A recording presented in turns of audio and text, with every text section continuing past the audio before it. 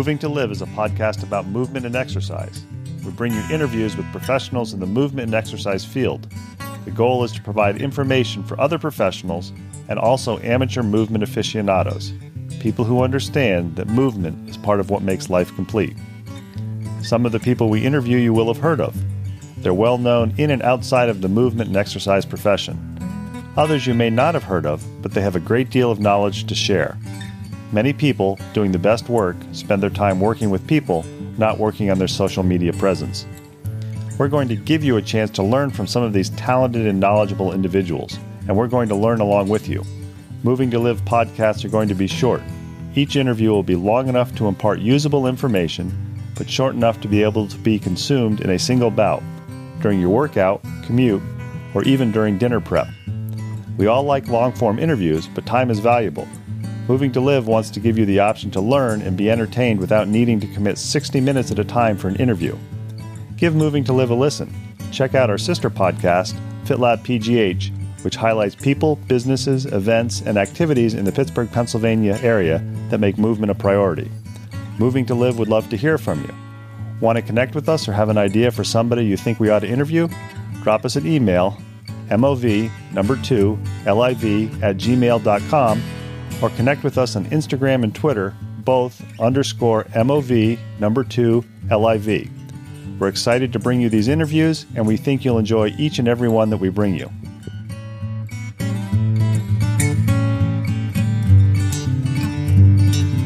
If you've listened to me on Moving to Live and our sister podcast FitLab PGH before, you know I'm a techno geek or a data geek. I'm excited to have Jason Moore, the founder of Elite HRV, which is a free app for measuring your HRV. Jason and I spent some time talking about his story, about how he began his company, as well as diving down and talking a little bit about HRV and how it might help your movement and your healthy lifestyle. If you like what you hear, please leave us a review on Apple Podcasts or whatever your podcast app that you listen to us on, and tell your friends about us. Welcome back to another edition of Moving to Live. Moving to Live and our sister podcast, FitLab PGH, firmly believe that movement is a lifestyle, not just an activity. With Moving to Live, we try to interview a variety of professionals to get the silo knowledge out there. If you're not in the silo of today's guest, you're probably going to learn something. If you are in the silo of today's guest, you may pick something else up in addition. I want to thank Don Moxley for the intro. About a year and a half ago, I talked to Don, and Don is very knowledgeable about HRV, and he said, hey, you need to download this free app, Elite HRV, for measuring your heart rate variability. I think you'd like it. And as I was talking to today's guest before we started recording, I kind of dropped down the rabbit hole with HRV and measuring my sleep quality and what happens if I have a couple of beers, what happens if I have a couple of hard workouts. And I think that this is a topic that's really pertinent for anybody who is active. HRV can be a good measure or a good tool, along with other things, to measure how your performance is, and more importantly, measure if something's going wrong with your wellness. So I'm really happy today to have Jason Moore, who is the inventor of CoreSense, which is a device for measuring HRV, and he is the developer of the Elite HRV app, which is a free app that you can download on Android and Apple Podcasts to measure your HRV. So Jason, thanks for taking time to talk to Moving to Live this morning. Oh, awesome. Yeah. Thanks for reaching out and for the invitation. And yeah, Don's a great guy, very knowledgeable about a lot of things. And so movement is a really special thing to me. It's very high on my list of priorities. And so if not the highest, maybe second only to my family. But thanks. Yeah, I'm glad to be here. And I think the first question I always like to ask Moving to Live guests when you get them is, you're standing on an elevator or you're standing in line at your local coffee shop and you're wearing a Elite HRV hat or an Elite HRV t-shirt, and you strike up a conversation. Somebody says, so Jason, what do you do? What's your kind of boilerplate elevator talk? I'm Jason Moore. This is what I do. Yeah, it's a good question. So as with anything in life, we kind of tailor our message to our audience. And so if the person's wearing fitness clothes, for example, then I might say, we have a health and fitness tracking tool called heart rate variability, which measures the state of your nervous system, and in a nutshell tells you whether or not you can exercise more or exercise harder, or maybe you need to take time for recovery. and it's an objective measure of your body. So it removes the guesswork. And so if the person's wearing office clothes instead, then I might say, well, I may leave the part about nervous system out. We'll see, because people tend to latch onto that and say, oh, I already know I'm stressed. I don't need to measure it. But as we were talking about before the show, there's a lot of variation to what that means. But I might say something like, oh, hi, I have a health and fitness tracking tool called Elite HRV that primarily uses heart rate variability to measure the state of your body and your mind. It helps you have more energy, more motivation, make better decisions as to how much you can handle from your exercise, stress, work, and relationships in balance with your sleep, nutrition, and recovery tools. So again, it removes the guesswork and helps you kind of achieve your goals faster. So that's kind of what our mission is. And hopefully that gives you two flavors out of the many that my elevator pitch might sound like to a random stranger. And we all know that many runners and cyclists are data geeks. Have you found when you give that speech or that talk that people kind of go, oh, I've never heard of HRV before, or are they more, I've heard of it and I actually use your app? Or do more people say, yeah, I've heard of it, but I don't really understand how it works, so I measure my resting heart rate in the morning? Yeah, there is a spectrum to it. There are people who are kind of unfamiliar with measuring anything about themselves.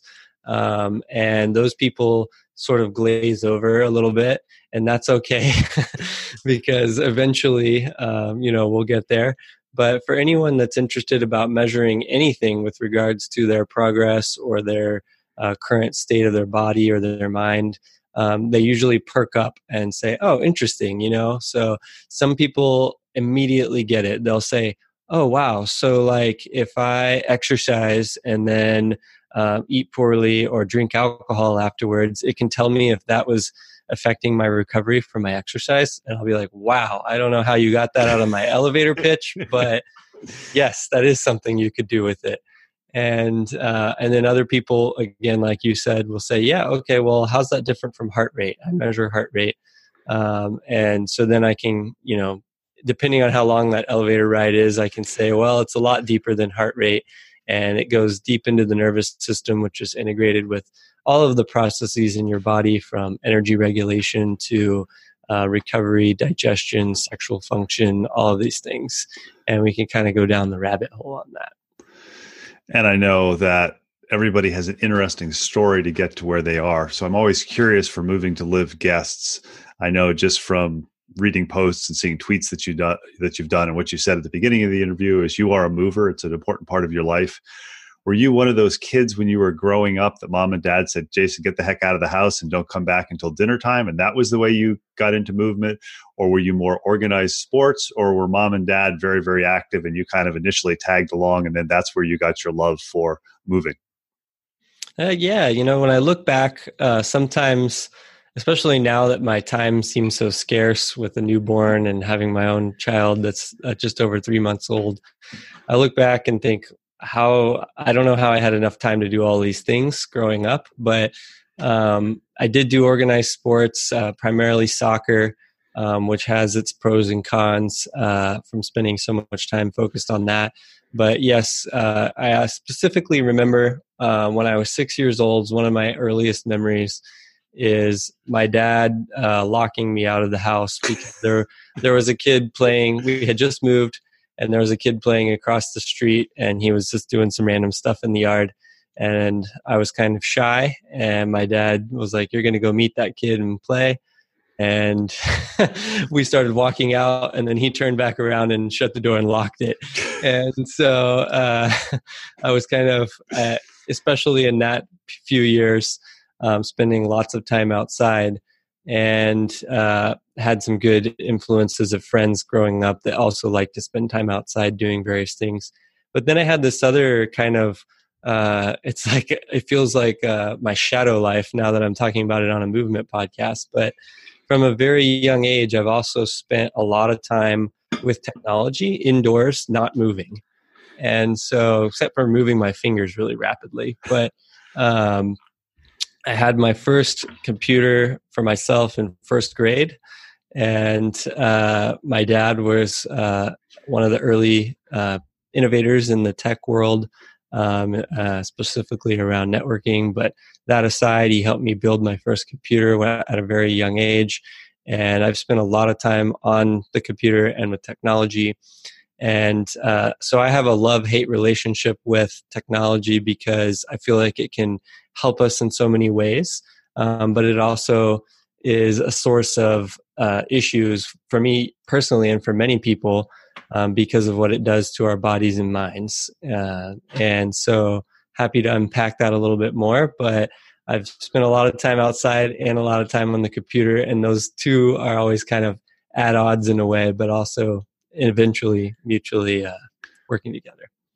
I'm curious also, as you get older, I know a lot of people when they go to college, maybe they stop moving for a few years because there are all those, and I say this in air quotes, interesting things that you can do in college that may or may not be good for your health. And it's not at all unusual to see somebody come back from their freshman year and they've gained the freshman 10 or the freshman 15. Other people get to college and they discover other movement activities or other people to move with. When you were in college, did you continue to move some way? If so, what way? Or was it more concentrating on the degree work and the technology that you referred to a few minutes ago? Yeah, it's a good question. So I feel very grateful, especially for the influence of my parents that have been encouraged me to be active for my whole life. So I did continue to be active through college. I played some recreational soccer, went to the gym periodically. I took a tumbling class, a swimming class, a racquetball class. So I actually started branching out a little bit more with my movement in college after specializing in soccer throughout high school. And so that was great, but it also started to highlight for me a few things, like you said, as you get older, and things just don't seem as easy, or at least you notice them more.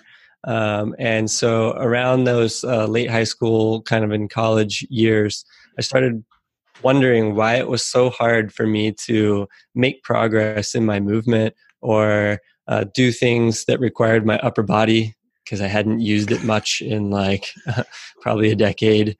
And then, yeah, if I tried to get more fit, it just seemed like an uphill battle. And so that was where I started getting really kind of more research oriented. And I didn't even know it at the time, but then leading into my early 20s became very interested in understanding the body in a deeper way and why it was hard for me to get the results that others seem to get so easily. Of course, I didn't know they were probably having their own struggles behind closed doors, but yeah, so that kind of led to another story, which gets me to where I am today. And I'm curious with that. I mean, I know there's the curiosity. I got into the field that I got into because I was either going to be a marine biology major or an athletic training student. And my first biology class was plant biology, and I hated it. So I said, well, I'm going to become an athletic training major. But from what you're describing, it sounds like it would be very easy for you to say, and I say this in a positive way, not a derogatory way, but a lab rat, somebody who dives into that physiology lab to figure out what is it about my muscle makeup, or what is it about certain people's muscle makeup or cellular makeup that allows them to be very, very successful or very, very big. So what was it that prevented you or stopped you from saying, you know, I'm going to get a PhD in physiology or something like that, and I'm really going to dive into that and figure out why is it that I'm not having such an easy time that I think other people are having? Yeah, that's a good question. So a couple of reasons, and again, just kind of grateful for where the waters have taken me, so to speak. But I'm very kind of in the field oriented, action oriented, and entrepreneur oriented. So also from a young age, I've been kind of always thinking of ideas to start a business and kind of do my own thing there. I guess my dad had an influence on me in that because he was very entrepreneurial as well. And so also I'm still very enamored with technology and how it's applied. And so in college, I studied information systems and a little bit of computer science as well. And so then I went on to actually afterwards get a job working in IT and doing design of large scale information systems and data systems. And so I was very good at it. I had a knack for it. And that was kind of the thing that was occupying my academic life. And so the other thing that was really interesting is not too long after college was, as we were talking about before the podcast, a lot more information was becoming available online. And so I was able to get sort of cutting edge anecdotal research from people blogging and trying things on themselves and doing different things. And that was a lot more fascinating to me than just kind of digging deeper and deeper into encyclopedias, because I wanted to see, how can I apply this to myself today? Like, I don't want to read about this for 30 years. I want to read about it for a little bit and then try something on myself, and then keep reading about it and try something on myself. So while I do now, especially as I've aged, appreciate the formal research process, and we dig a lot into research, especially with Elite HRV, I also have this other side of the equation where I'm like, how can we apply this? How can I do this today? What's the risk? Eventually, I got really into risk management and decision theory and things like that, some of Nassim Taleb and Daniel Kahneman's work. But from a young age, I kind of intuited that path as well.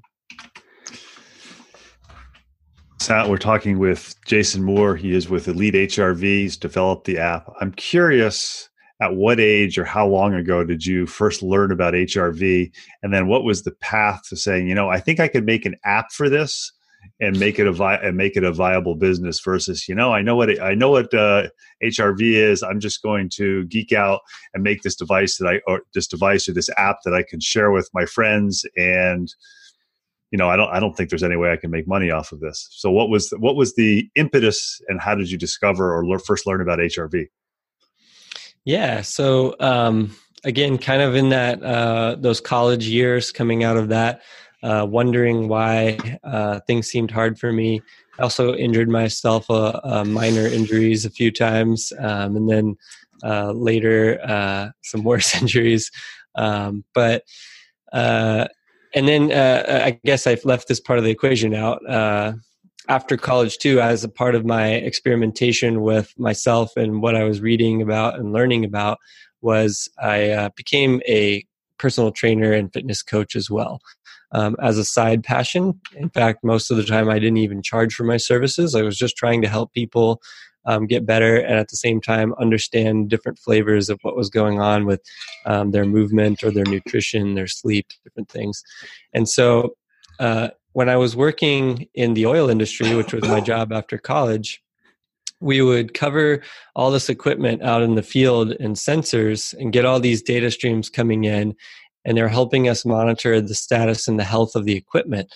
And this is very expensive equipment, right? So it's very important for the company to know if it might fail or what kind of maintenance they can do to help it not fail, those types of things. And so we're doing all this monitoring and health monitoring of the equipment in my day job. I'm coaching people, trying to figure out, what are all the variables and inputs that are affecting their ability to get results. Again, if we want to add another tangent to this, I've been a big fan of Bruce Lee from a young age. And so I was the kid that had the little Bruce Lee book and was like, be like water and take from everywhere and keep what works and discard the rest, right? So that kind of open-mindedness. And I was thinking, why don't we have more information about the human body? And, we're doing all this sensor monitoring on equipment. Why couldn't we just, monitor our body and see what it's telling us and make better decisions day to day? And of course, there are people doing this for long before I had that epiphany, measuring heart rate, measuring blood markers, measuring body weight, measuring all sorts of stuff. But when I started really getting into it, I wanted something better than all of that. And I discovered heart rate variability and some of the promising early research. I say early because it was before it became this term that's talked about on podcasts. heart rate variability has been around, monitoring it for decades, but it was all done in lab settings or for very special niches. And so anyways, I discovered some of the research and realized that Polar specifically had a chest strap that was accurate enough to measure the raw data needed to calculate HRV, and that some people were talking about potentially making apps or connecting to the phone, things like that. And I was like, you know what? I don't see any options out there that are very affordable, accessible, and good. In fact, I bought some of the more expensive and clunky tools early on because I just wanted to measure it and see if what was in the research was really true. It became something that was very useful to me personally.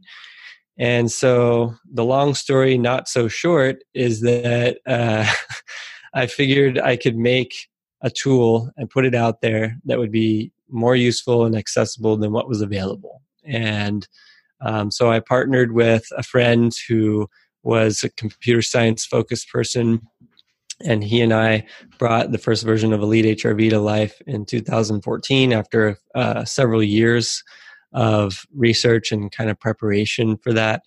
And initially, even though I have this entrepreneurial streak and I'm always kind of thinking, you know, I want to make a business out of this, or I'm going to try to make this business viable.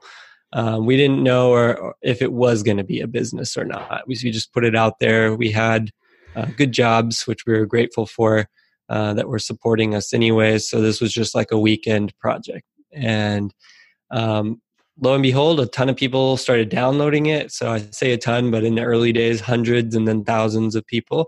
And we started getting all these emails of people like the national rugby team in England just saying like, "Hey, we're interested in your app, and can we meet?" and this, that, and the other. And so it just kind of took on a life of its own, and I started realizing very early, yes, this is a very potentially viable business. And so, what steps can we take to actually make this happen? And I ended up quitting my day job and traveling, and then working on Elite HRV more and more until eventually it became a full-time gig a few years ago.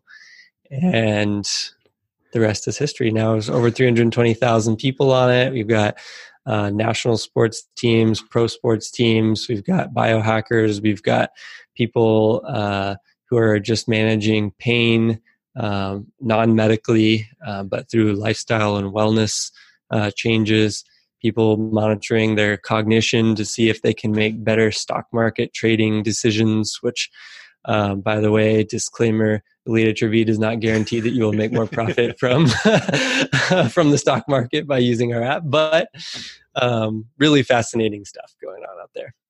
We're talking with Jason Moore. He's the founder of Elite HRV, heart rate variability measuring app. I think what was interesting when I first learned about your company and when I was first introduced to your app is it's a free app.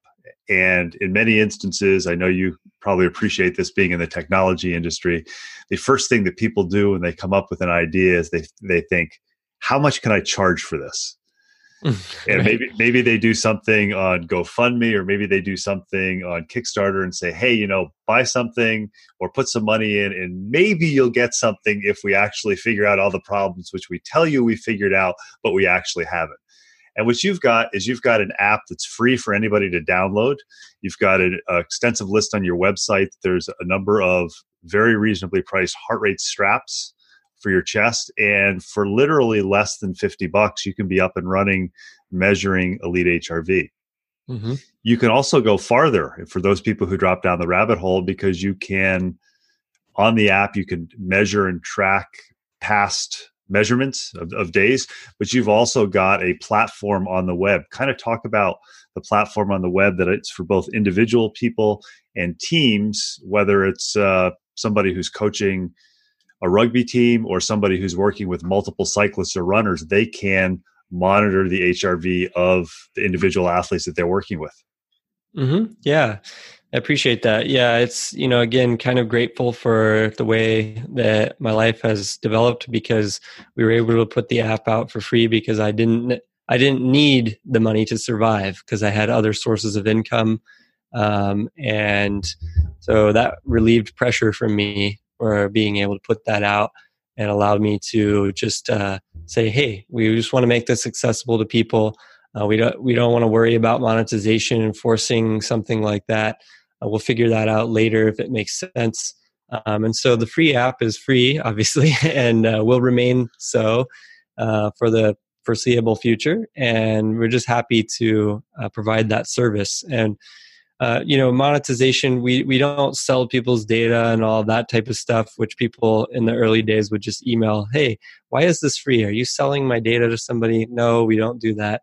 But then what we found is that people did want to dig a lot deeper into the analytics and the statistics. So for the people who want to kind of understand their trends over time and do deeper data analytics, that stuff is also a little bit more processing intensive for us to provide that service versus just allowing you to kind of track stuff on your phone. And so that kind of was a natural fit for us to release a pro subscription, is what we call it, basically. So it integrates with a web interface if you like to see charts and trends and things in a bigger screen, and allow you to slice and dice a little bit more deeply.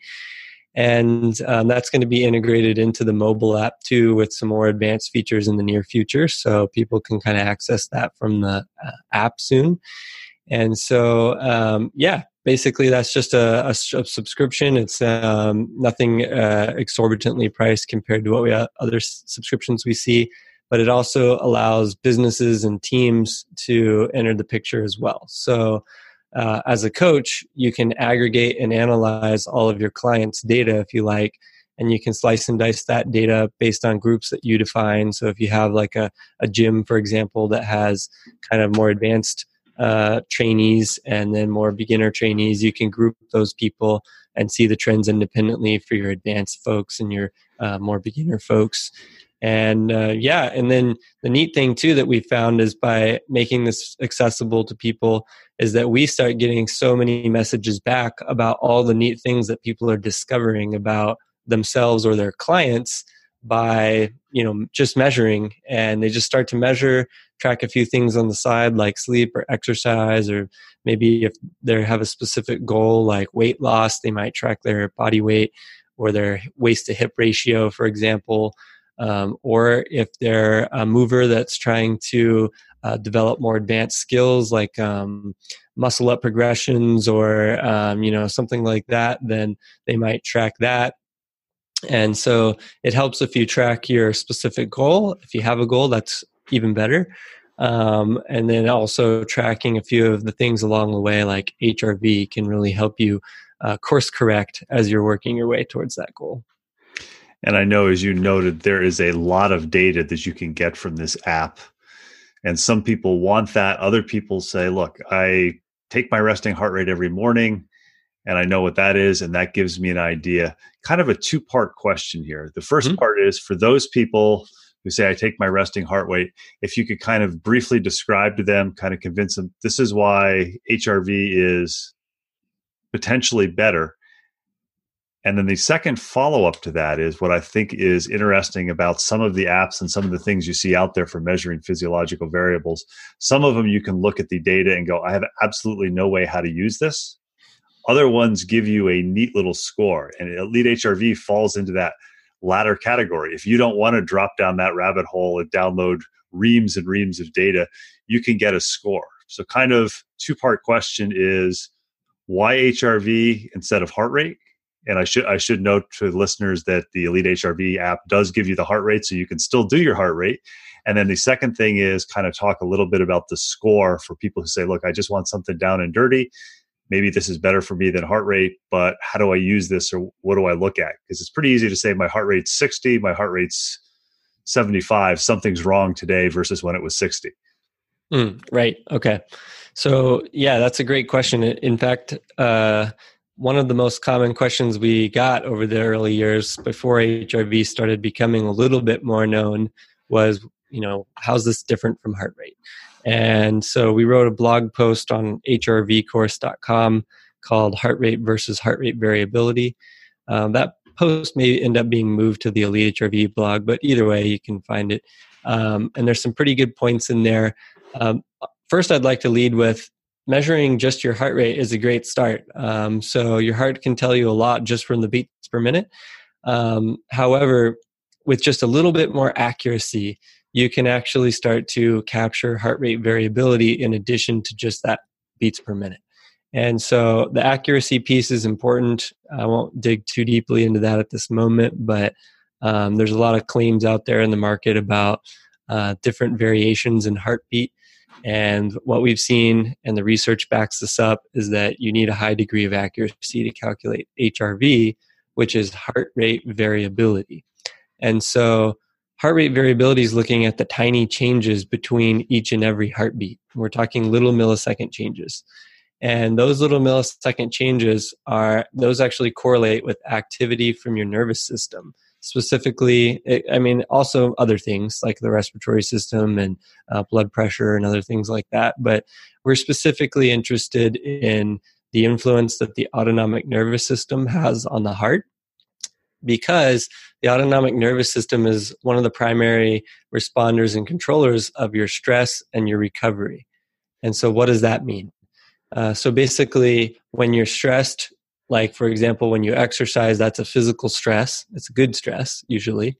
But it's a physical stress. Your heart rate goes up because your nervous system tells it to increase. And your blood sugar, your blood pressure, your pupils dilate, all of that increases to respond to that physical stress. And the autonomic nervous system, specifically the sympathetic branch of it, is one of the primary controllers of that process.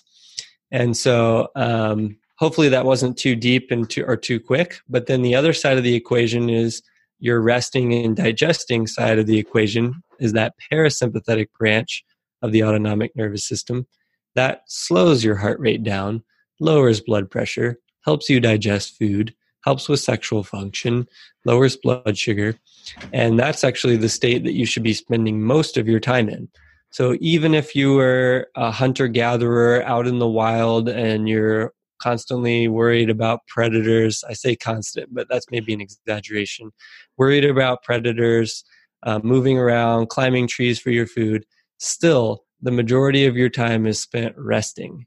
And the problem is nowadays, again, I won't go too far down on this, is that due to the psychological demands, the social and cultural demands that we have, as well as, again, technology and things, we spend more time in that fight or flight response than we typically should. And it's not manifesting in the form of physical stress, which is what our body's designed to handle. More movement, essentially. So nowadays, not enough movement. And so we can measure all of that. And again, so by measuring your HRV, I want to highlight, it doesn't say, okay, you measured your HRV and it just knows that you climbed a tree and got a coconut down. It doesn't know that, but it can tell you at any given moment with about 60 seconds of data if your body is in that deeper stress state, or if it's starting a recovery process, or what kind of your baseline level of health, fitness, energy, stress is. And so it goes a lot deeper than just heart rate. And again, we kind of write more about this on the blog. We have a podcast, of course, too, if you're interested in that. But it goes a lot deeper, and it's not that much harder to measure. That's kind of the beauty of why care about HRV, right? Heart rate's so easy to measure. Well, if you just have a heart rate monitor that's accurate enough, measuring HRV is just as easy as measuring your heart rate, and you get so much more out of it. And I know it's a good time to ask the question as far as measuring heart rate. We've talked a little bit about chest straps, which kind of in the field is kind of the gold standard, but you see a variety of watches now that you can measure heart rate off the back of the wrist with optical heart rate. Why the chest strap for communicating with the Elite HRV app versus saying, hey, we're going to allow people to, if they have a watch that takes the optical heart rate, why not use optical heart rate off the wrist? Yeah, it's a good question. So it comes back to that accuracy that I mentioned earlier, and so you can see heart rate rising and falling generally by measuring heart rate from the wrist, and those devices are pretty good now for measuring heart rate, and that's beats per minute. And the problem is that the variations we're looking for are very tiny, and so it's a lot easier to say, okay, you've had 10 heartbeats in 10 seconds than it is to say exactly when each of those beats occurred with millisecond accuracy. And so that's where the chest strap comes in. That's still been kind of the gold standard from what's available to the public. Of course, in the lab, the gold standard is actually still multi-lead ECGs with adhesives and wires everywhere. But what's interesting now too is that so we've come out with a device which you mentioned earlier, CoreSense, that's a dedicated HRV sensor from your finger. And between that and the chest strap, a lot of labs are actually switching to these devices because even though they get maybe a 0.01% difference in the data accuracy from their multi-lead ECGs, it's so much easier to track the data that they can get more data points, more longitudinal data, and it's just way easier and cheaper to run their studies. And so the accuracy component for these devices like the chest strap and CoreSense is it's there as far as quality of data enough for it to be used in research labs. However, some of the wrist-based devices that are not dedicated to HRV, they're not specialty HRV devices, and they have to make a lot of compromises to be on the wrist, is that they don't quite provide the accuracy necessary to measure HRV. And that's especially if the person is moving, right? And so there's a lot of noise in the signal at the wrist. And if you're moving at all, which these devices are designed to, encourage movement and also be there for when you exercise. If you're moving at all, you just can't get accurate HRV data from that location in today's technology.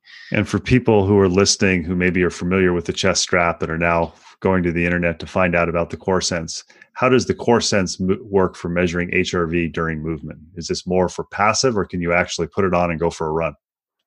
So what we found is that, so to first quickly answer your question, no, CoreSense is designed to be used at rest when you're not moving. So you can stand or you can meditate or do breathing exercises, that type of stuff, but it's not intended to be worn during exercise. We have received questions about if people could swim with it. That would be really interesting anyways, but it is not designed for that. But what we found, and the reason why we designed it this way, is that people have their watch or their wearable device that they like. Usually it has a bunch of features like GPS built into it, or emojis and text messages, something like that, right? And it's also fashionable. So there's a lot of people competing for that spot on the wrist that are catering to all of these diverse needs that you have. Well, when it comes to HRV, what we saw is in the research and in the data that we've gathered over millions of readings that we now have in our platform, is that the most important time to measure is right when you wake up in the morning, or at some set interval that only takes like 1 to 5 minutes. And so you really just need like one rested measurement per day for under a few minutes. And you have like the majority of the value of tracking HRV on an ongoing basis. And so having that use case in mind and having most of our users behave that way, hundreds of thousands of people, is we're like, well, okay, instead of trying to put something on your wrist that you're going to have to wear all the time, or something else that you're going to have to wear all the time, why don't we just empower people to measure accurate HRV as quickly and easily as possible? They can just slip it on their finger, measure at rest, and then put it down, and you're done. And you get all the data that you need to make better decisions. And that's why we designed CoreSense in that form factor. I know that some people are going to listen to this and say, well, why should I buy an additional device? As somebody who started out with the chest strap and is 300 and some odd days in a row into measuring HRV, I can say that with getting up in the morning, rolling over, picking up the chest strap, moistening the chest strap, attaching the stress strap, then waiting 3 to 5 minutes for your heart rate to go back down is much more of a pain in the butt than reaching over and grabbing this little device that goes on your finger. So you may have a different way or a better explanation for that. But as somebody who uses the device and paid full retail, Jason didn't give it to me. That's why I bought the CoreSense. Oh, thank you. I appreciate that. Yeah, I agree. Same. I have a pile of chest straps because over the years we've tested all sorts of them. And we still do test our app with test chest straps to make sure that it still functions for the people who prefer that. But every time I go to put it on, the wet chest strap around the chest thing, I'm always like, because I'm so used to using our CoreSense, of course. But yeah, it's exactly that. It reduces the friction, but keeps the accuracy. And the same reason why research labs are switching from their multi-lead adhesives to a chest strap and or CoreSense is because when you reduce the friction, you're able to get better outcome generally. Like you mentioned, you had to wait 3 to 5 minutes for your heart rate to come back down when you were getting up and fiddling with the chest strap. And having to do that every day can create enough friction to where you just ditch the habit. And again, kind of coming back around to why an extra device that's just for HRV? Is HRV even worth an extra device? And that kind of comes back to earlier heart rate versus HRV, some of the things I explained there. But HRV has now been clinically validated as one of the most comprehensive biomarkers of health and fitness that you can measure from home. And so this tool is exploding in interest right now because of the power of what you can get out of the data. And so, again, having this little device on your bedside table, waking up, popping it on your finger for 2 minutes, and then moving on with your day gives you a huge advantage if you're trying to achieve any health or fitness related goal, or even stress related cognitive goals. That's popular too. And so that's why people do it. And I know that from being a user of the Elite HRV app, you get a number if you don't want to drop down the rabbit hole. You get a number or a score. And I also noticed that what you get whether you use the CoreSense or the Elite HRV is you get the number of artifacts. So you may get a score of 50. And if you can kind of first explain this, what the score means for somebody who maybe says, I don't want to download a giant spreadsheet.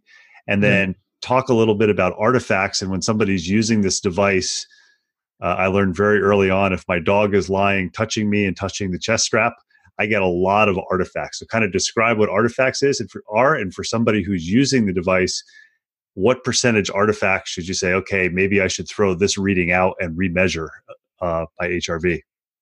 Yeah, great question. So again, you're highlighting the importance of accuracy. I'll come back to that though.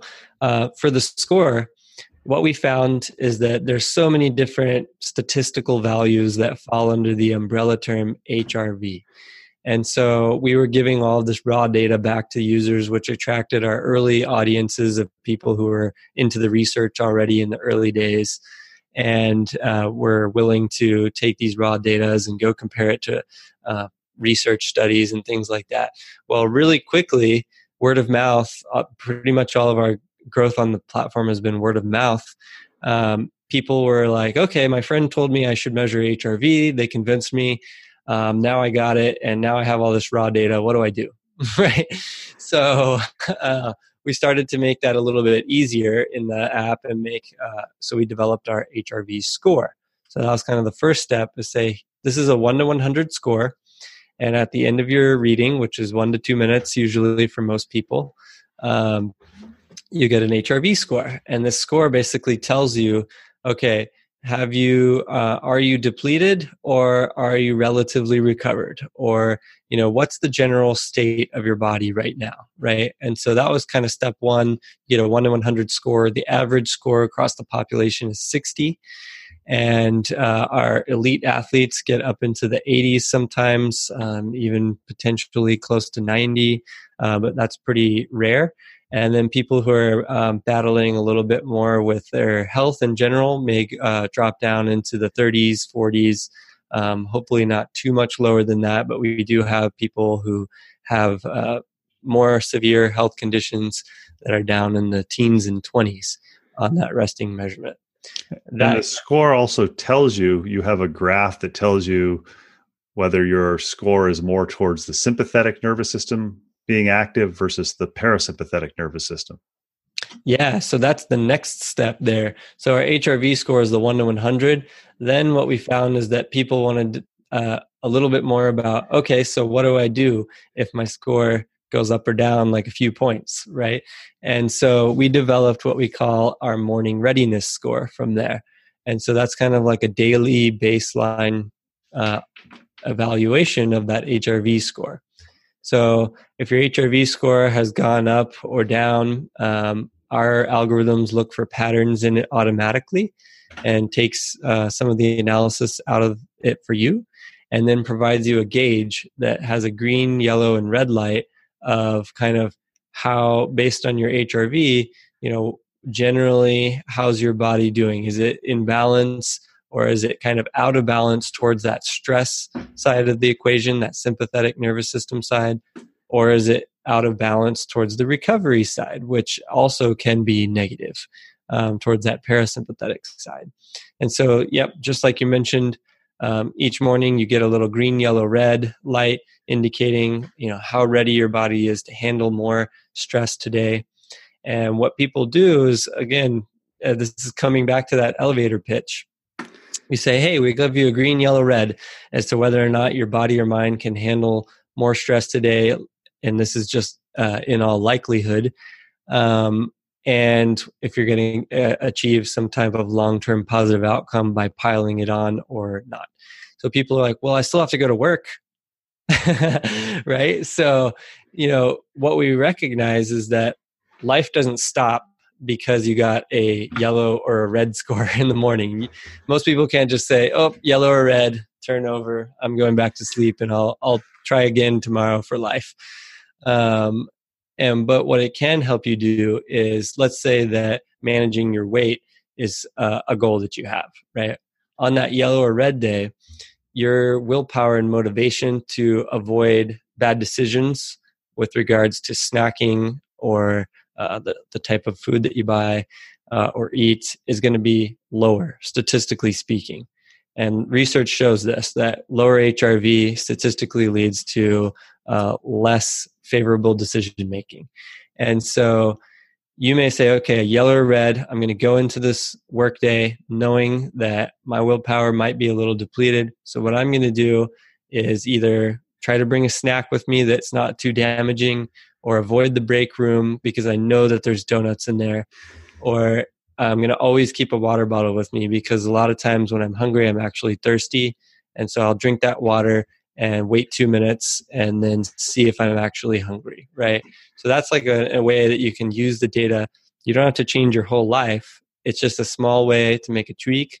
And then over time, you should see improvements in the data and also in your goal. And then the other side of the equation, the movement and exercise piece, which a lot of people use HRV for. Let's say you work out for professional athletes, sometimes it's twice a day, like 6 days a week. And they're not going to change their whole routine because they woke up on the wrong side of the bed, for example. But what they can do is make more macro level changes because they're more advanced athletes that train all the time. They can say, okay, this week I'm going to push it. Next week, since I've accumulated a lot of load from last week, I'm going to cut my overall load for the coming week. And usually they'll have a coach that's working with them on that. But for the everyday person who says, okay, I work out maybe Monday, Wednesday, Friday, or Tuesday, Thursday, or maybe 1 day a week, something like that. If you wake up and you get a yellow or red score, and that's the only day of the week that you're going to exercise or that you have time to exercise, that's okay. You want to be aware of injury potential because statistically speaking, Injuries are more likely to occur when you're depleted. So just be aware of that. But aside from that, it's okay to still exercise, because exercise is a very positive stress, and it's probably better for you to still do that and make adjustments to everything else than to skip the exercise or movement. And the other things, so again, if you have flexibility, you can move the exercise to the next day, which is also a fair way to approach it. But otherwise, I really encourage movement and exercise and adjusting everything else, which would be, okay, I know I'm depleted. I'm going to exercise. Maybe I'll try to do 5 or 10 minutes of deep breathing exercises this evening before bed. Or maybe I'll try to go to bed an hour earlier or 30 minutes earlier, try to get a little bit of extra recovery. Because what happens is, if you're in the yellow or red, if you're depleted, and then you push it hard and you don't add any additional recovery and you don't prioritize the recovery from that, is that you're actually kind of shooting yourself in the foot. And so the way that we make improvements in our body or mind is we challenge ourselves, which kind of breaks us down a little bit, like challenging your muscles, right, when you lift weights. But then on the recovery side is where you actually make the improvement. And so when you lift weights, it kind of breaks your muscles down. You don't instantly get stronger. So otherwise, you could just keep lifting heavier and heavier weights in the moment, right? You actually get weaker, so to speak, as you train in that scenario. But then when you recover, your muscles rebuild over the course of days, sometimes weeks, depending on the type of exercise and your experience level. And that's when your muscles get stronger, your endurance gets better, your heart gets healthier, your body and mind get more advanced and adapt, is through that recovery process. And so if you push it hard when you're depleted, you're just pushing yourself further down, and it's not actually leading to the improvements that you're trying to get in the beginning. And somebody's getting a score and they see that they have 0 artifacts, or they have 5 artifacts or 10 artifacts. What is an artifact, and at what point should they say, maybe I ought to just reboot the app and spend another 1, 2, 3 minutes taking an HRV score again? Yeah, good question. The morning check-in is great for folks that also embrace it as a time to check in with themselves each day. We kind of launch into our day, and sometimes people are just like, oh, I don't even have 1 minute to devote to myself before I launch into my day. And that's a sad story. And I know from experience that can happen. I've been very busy with a recent baby and a thriving and growing business and all of that, and trying to exercise. But to your point, when you take that reading, we try to be very open and transparent about the quality of the data that you're recording. And so we've been really strict from that from the beginning, which is why we also now show you the quality of the signal that we're receiving from the heart rate monitor. And so when the app, when you take the reading, it shows you a gauge of how many artifacts, which artifacts are basically noise in the signal, or false heartbeats, things like that. Things that lead to a calculation that may be wrong is essentially what we're talking about here. Would it be correct to say that the HRV app and what you're using to measure the heart rate are tools, and you have to look at the data critically, and the artifacts are helping you look at the data critically to realize, for example, sitting with your cat on your chest while you're doing it may not be the best way to get the best signal? Yes. Yeah, that's exactly right. Yeah. And the term that people use in various industries is garbage in, garbage out. So, basically you could put it's kind of like when people put their step counters on their dog. It's like, okay, if all your goal is to like maximize your steps, and you just want to put it on your dog so that your friends get jealous that you stepped 100,000 times today, then fine. But if you're actually trying to learn about yourself, you want an accurate step counter that's actually showing you the number of steps that you did that day. And, steps is a very limited use case, limited value add thing. But the same goes for HRV. So if you have a crappy signal in your, for example, if you're using a monitor that's not accurate, or if you're moving around a bunch, or if you have something else going on that's adding noise to that signal, then you're really not getting a good view of what's going on underneath the surface. And we think it's important to be, honest with yourself, and also we want to be honest with you when we say green, yellow, red. So that's why we try to help flag when we think we're receiving a noisy signal. And so yeah, like you said, taking that 2 minutes to restart the reading if we give you a bad signal rating. One of the things that we're doing right now, which will be released pretty soon, is building that into the reading itself so that you don't have to wait till the end of the reading to understand that. And again, we're still talking only 1 to 2 minutes for most people. But even so, it would be better to find out in 30 seconds than in 1 to 2 minutes. So we're kind of building a lot of that into the reading now, so that while you're taking the reading, we can kind of give little warnings if we think that the signal is losing quality, or if we think that there's something else that you need to do. And so that'll be kind of built in very gracefully, hopefully, so as not to distract. But yeah, signal quality and accuracy are very important, and that's something we've been strict on from the beginning, hence why we have that signal quality rating at the end of every reading. And I'm curious, I don't know why I have done this, but it's kind of like my theory or my practice has been, I take my HRV for 3 minutes every morning. And my rule of thumb is if I see a 3% or greater artifacts, I redo it. Am I being too strict, or is that what you as the app developer would say that's a good value? Yeah, no, I mean, I think that's a pretty good goal to have. And so, yeah, I think that's fine. We have some ratings built in to the signal, to the artifact detection that help you know if it's kind of in the green, the yellow, or the red as far as artifacts goes as well. And we're kind of refining and tuning that over time. What we're finding, and this is kind of cool for the future for people who like to geek out on data, is that we can get smarter about the types of artifacts that we're detecting.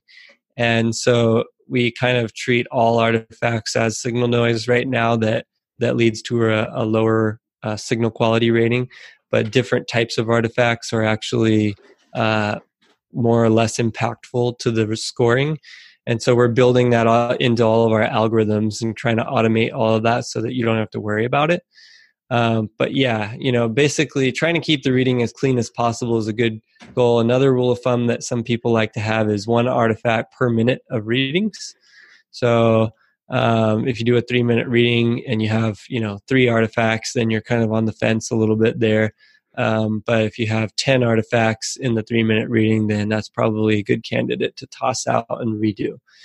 And the other thing too is that algorithmically, the more artifacts you have percentage-wise, the harder it is for us to differentiate artifacts from reality, right? Because we have to compare the artifacts to something.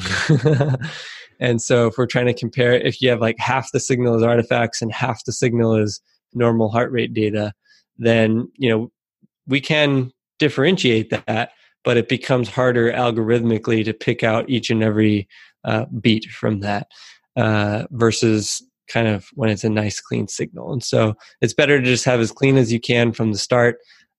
Like you said, if you see higher artifacts or 3% or maybe more than 1 per minute, it might be a good candidate to toss out. We're talking with Jason Moore. He is the founder of Elite HRV. We've been talking about heart rate variability with a big emphasis of kind of setting aside 1 to 3 minutes in the morning as your time, kind of set yourself for the day and measure where is your, for lack of a better term, stress level. Is this the day to do the hard workout or not? One of the things we haven't mentioned that I think it's important to mention that the app does do, and Jason alluded to the fact that we have so much going on around us that we have high levels of stress, is you can also use the app with the chest strap or the CoreSense finger device to do guided breathing. If you kind of describe that a little bit, I know a lot of people say, well, I like to go to yoga class or I like to do my meditation. You can use this device or this app and do guided breathing and essentially do your own meditation and see if it actually works. Are you actually allowing yourself to become calmer and more centered? Yeah, meditation and mindfulness and breathing exercises are all becoming very popular as well because they're great tools to combat the modern world that we live in as far as stress management goes. But they're also being used in high performance sports, physical sports, and cognitive sports. So executives trying to make great business decisions, stock market traders, golfers right before they golf swing, basketball right before the free throw, gymnastics right before the dismount. Your breathing and all of the things that are associated with breathing have a strong impact on your body, and it provides a tool that you can control that gives you actual control over your nervous system. And so this concept is called biofeedback, where we measure something about our body, in this case HRV. Then we use some tool or tactic, in this case breathing, to gain control over something that we previously didn't have control over. So if you were in the elevator with me, let's say we just met, and I said, please rebalance your nervous system, turn off that fight or flight response, and please up your digestion and lower your blood sugar, please. And I'm waving my hands at you on the screen. I know that won't be posted with the audio, but it sounds pretty ridiculous to say all of that. But essentially what we can do through HRV biofeedback and breathing is that we can short circuit that process and also gain control over it. So when you alter your breathing patterns, your nervous system doesn't have a choice but to respond accordingly because your respiratory system and your nervous system are deeply integrated. So when you start breathing longer and slower, and especially longer exhales, then that actually naturally calms down the nervous system and lowers your heart rate and lowers your blood pressure. And in many cases can allow you to think clearer if you're kind of in a buzzy, kind of a heady, sympathetic state. And so, meditation, breathing practices, these types of things are thousands of years old, and if not tens of thousands, millions, depending, I don't know. But anyways, as far as our modern culture goes, thousands of years old. But before, there was not really a way to measure to know if it was working for you or not, or if you were doing it correctly. And so that's the problem we run into today is people are always wondering, am I doing this right? I don't know. And they're very distracted. Me included, we are very distracted. There's phones, there's computers, there's people talking to us, there's things we need to do tomorrow, things we need to do next week, things we forgot to do last week, all these things going on. And HRV helps us kind of focus in on one thing and say, okay, I'm just going to sit down for 5 minutes, practice my breathing patterns. We provide a little visualization in the app and some audio if you want. So you can kind of close your eyes and hear it saying breathe in, breathe out, or you can just watch to kind of count the breaths that way. But the goal here is to raise up that HRV score in the moment. And so HRV responds in real time to your changes in stress and recovery and your mindset and the balance of your nervous system, which makes it a great tool for this live biofeedback. So what you can do is, put on a meditation if you want, listening to one, or you can just sit down and do a body scan if people have heard of that, or you can do different breathing patterns, specifically like long, slow exhales are a great place to start, and see what your HRV does immediately in the moment. If your HRV starts going up, and you start to see a smoother up and down pattern on our visualization on the screen, then you know that you're having an impact on your nervous system. And that's really cool because, again, coming back to that elevator pitch, if I told you, hey, in 60 seconds or less, you can learn to gain control over your nervous system and rev it up or turn it down based on what you need, people would be like, wow, that sounds like science fiction. And, again, my love-hate relationship with technology is this technology is helping us to rediscover things about ourselves that generations ago people might have known through trial and error or things that we do naturally. For example, before doing a free throw in basketball or a golf swing or dismounting from a gymnastics move or weightlifting, for example. So yeah, hopefully that kind of helps describe. And you can play with different patterns and see what works best for you. That's again kind of our motto is everybody's a unique snowflake. So see what works best for you and measure and see how it goes. We've been talking with Jason Moore. He's the founder of Elite HRV. I think he's given a pretty accurate baseline description of what HRV is, how you can use it within their app. If you wanted to learn more, if you're like me and you have access to lots and lots of research articles through my university library, you have something that you also offer, I think, a couple times a year, which I took last summer. You have a HRV class that people can take, and it's not how to use the Elite HRV app, but it's for more information on learning more about HRV, the background behind it. And I know it's only open certain times of the year. If you kind of briefly talk about that before we finish up. Sure. Yep. So hrvcourse.com. And essentially the reason why we made that is because, again, I talked about in the early days of the business, we started receiving thousands of emails. I've personally answered 15,000 plus emails from people asking us questions about HRV and how it works and what's the science and all of that stuff. And our team has done double or triple that easily. And we were like, okay, can we provide a comprehensive resource that guides people about the foundational science of HRV and how then that is applied to the real world with regards to exercise, sleep, nutrition, stress management, some of the key pillars that we have in our lives as far as lifestyle and wellness goes to getting better results and outcomes. And so it's called the Foundations of HRV course.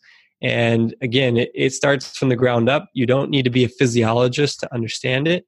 And it really kind of walks you through the baseline levels of the baseline science of stress and the stress response in the body and why that matters and how that relates to the nervous system and then how that relates to HRV and the various numbers of HRV that you might see out in the world or in research, and then how those translate to the real world application piece. And we actually have had physiologists and doctors take it and say that they've learned a lot from it, which is really scary in one sense, but we're also glad to be able to teach people about this. But again, you don't have to be that deep into the research already to benefit from it. We've been talking to Jason Moore. He's the founder of Elite HRV. You can download the Elite HRV app from Apple iTunes, or there's also a Droid app. Actually, Apple apps, not Apple iTunes. And we will have extensive show notes of the variety of links that he linked to. Jason, I want to thank you for taking time to talk to Moving to Live. I know that HRV can be a very good tool if you want to improve your movement quality, or maybe you're starting a movement practice and want to make sure you're doing things the right way healthily. So Jason, thanks for talking to Moving to Live. Awesome. Yeah. Thanks for inviting me. It's been a great discussion. And, I'm happy to help people figure out how they can move more often and higher quality as much as I can. So keep on keeping on because you're doing a great thing here.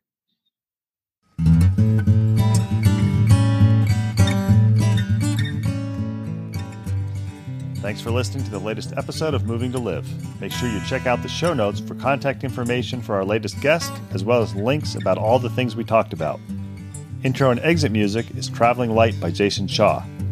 You can subscribe to Moving to Live on Stitcher, Apple Podcasts, and Google Play, and be notified about new episode releases. Have any questions, comments, or suggestions? Drop us an email, mov2liv@gmail.com. Connect with us on Twitter or Instagram, both _MOV2LIV. Please tell your friends about Moving to Live. It's a go-to place for information for movement and exercise professionals and amateur aficionados who understand that movement is part of what makes your life complete. Until next week, keep on moving.